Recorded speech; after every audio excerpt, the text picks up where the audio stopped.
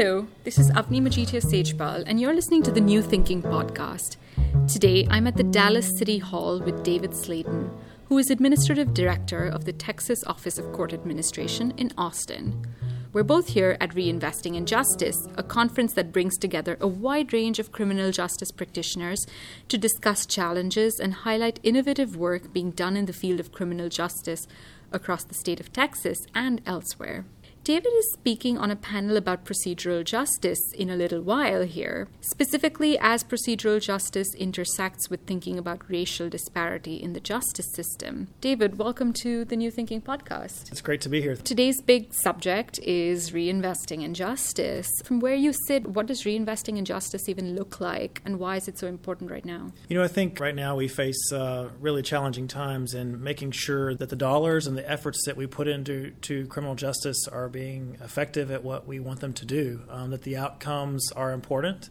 It's not just about inputs and outputs anymore, whereas maybe in the past that was a huge focus of how many cases can we get done or how many are we having filed, really more focusing on are we actually making an impact with the efforts that we're putting in? And I think that's an exciting thing to be able to focus on as we do our work. For the benefit of those who are not here today, can you summarize what your panel is going to be about and what you specifically will be talking about? I think, so we have the Dallas City Police Chief on the panel, which will be really interesting to hear his perspective on law enforcement's interaction with the public. We're going to have the Deputy Director of the Texas Indigent Defense Commission, whose focus is upon court-appointed counsel and, of course, making sure that there's a feeling of fairness in that system.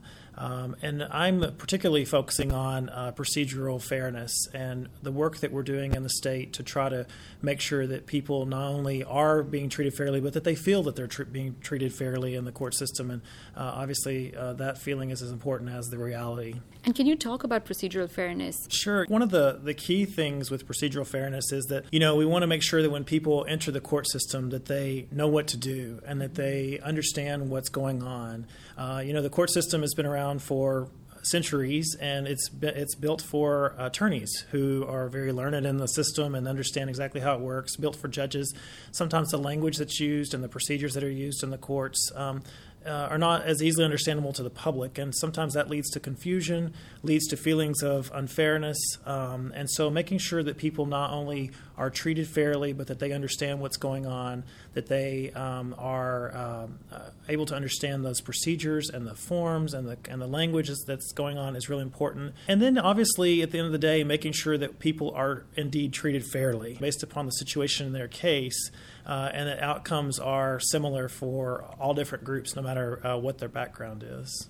There's a lot of discussion across the spectrum about racial disparities in the criminal justice system and outside of it. Can you talk about how maybe procedural fairness actually addresses that or can possibly address that? Yeah, I think one of the real key things that's important, I'm going to be talking about this on my panel today, is the need for us to really take a hard look at that with data. There are different communities that are involved in our criminal justice system who are overrepresented. We know that for a fact. We see it. And oftentimes I'm not sure that we've in the past been willing to take a hard look at the data to see what are those degrees of overrepresentation.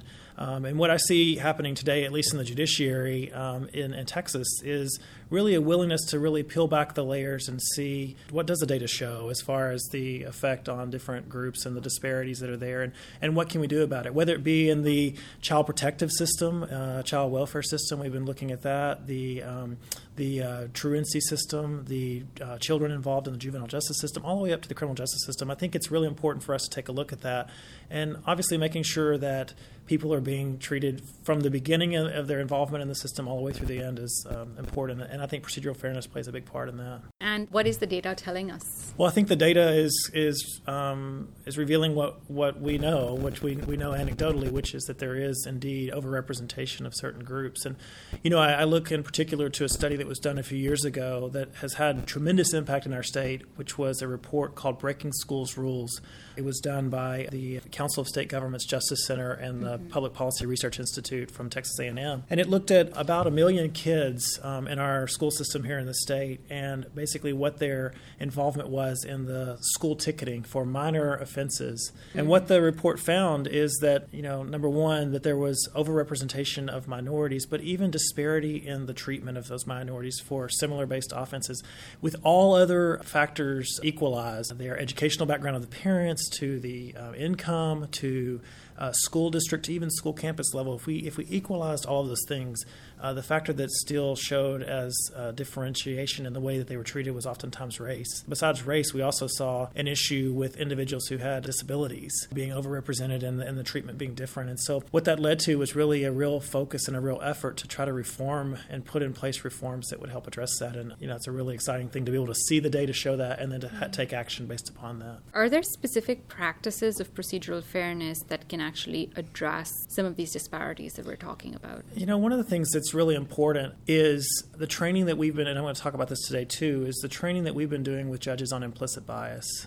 We know it exists. We know as humans, we have our biases. And I think it's sort of like the step one of AA, admitting that you have a problem is sometimes the number one. And I think a lot of times just for judges and court staff and prosecutors and defense attorneys to realize that they have implicit bias is an important factor. And then controlling that with tools to make sure they can overcome those natural biases that exist. And so I think that's number one, the training behind that is really important. And then number two, really trying to overcome that by making sure that we have, things like community courts and drug courts, making sure that the people who are on the bench and in the courtroom look and act like we do, that speak the same language that we do.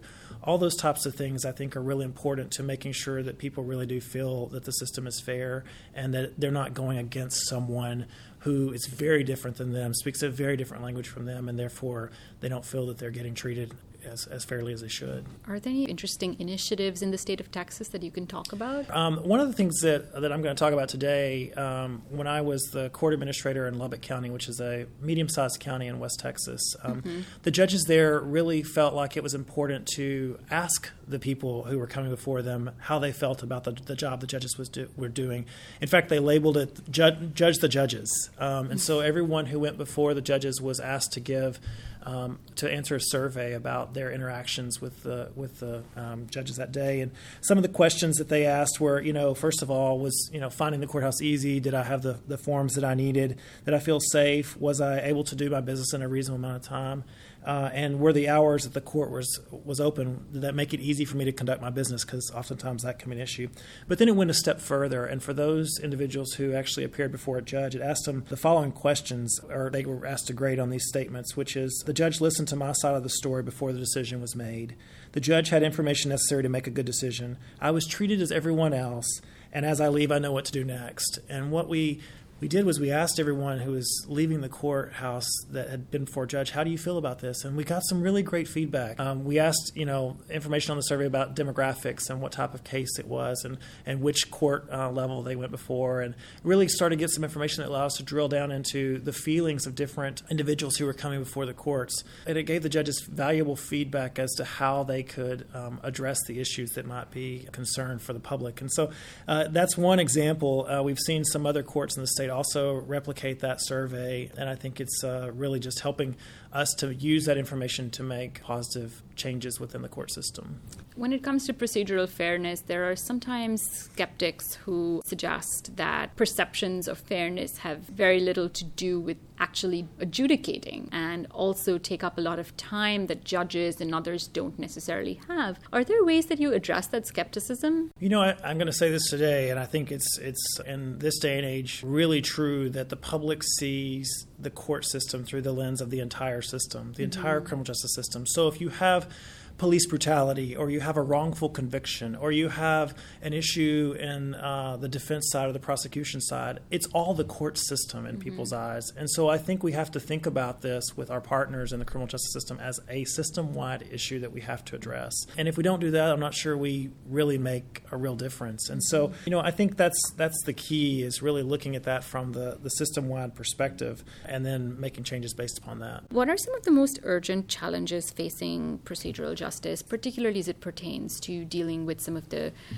racial disparities that we're seeing across various platforms and institutions in the country right now. Yeah, I'm going to talk about this today. One of the real issues that I see is the whole issue of community engagement. I've been talking at the state level with the Chief Justice and others about the need for us to really do a better job of engaging with the community. In the past, when we've looked at judges doing community engagement, it's been going to the Rotary or going to the Bar Association and speaking. And I'm not sure that's exactly the type of community engagement that is most beneficial. And we need to figure out a way to get into different communities across our state and in our local communities and have discussions about how do you feel about the court system? What do you think the challenges are that, how can we better connect?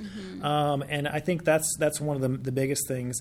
I think the second thing in my mind that we could do better is to be even more transparent. We're doing our best to be transparent, but there's even more we can do. For instance, we have limitations in our data. If someone asks me for racial disparity data, I have limitations in what I can say. And so we're doing some work at the state level to try to get more data that's more granular, that we can be able to really take a look and study these issues a little bit better. And then the last thing I would say is really opening up our records from a perspective so that anybody can see what's going on.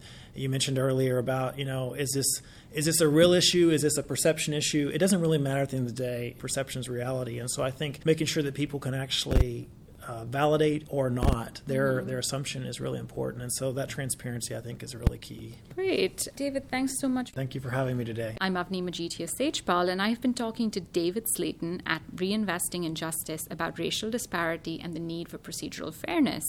To listen to more New Thinking podcasts or to learn more about our work, you can visit our website at www.courtinnovation.org. Thanks so much for listening.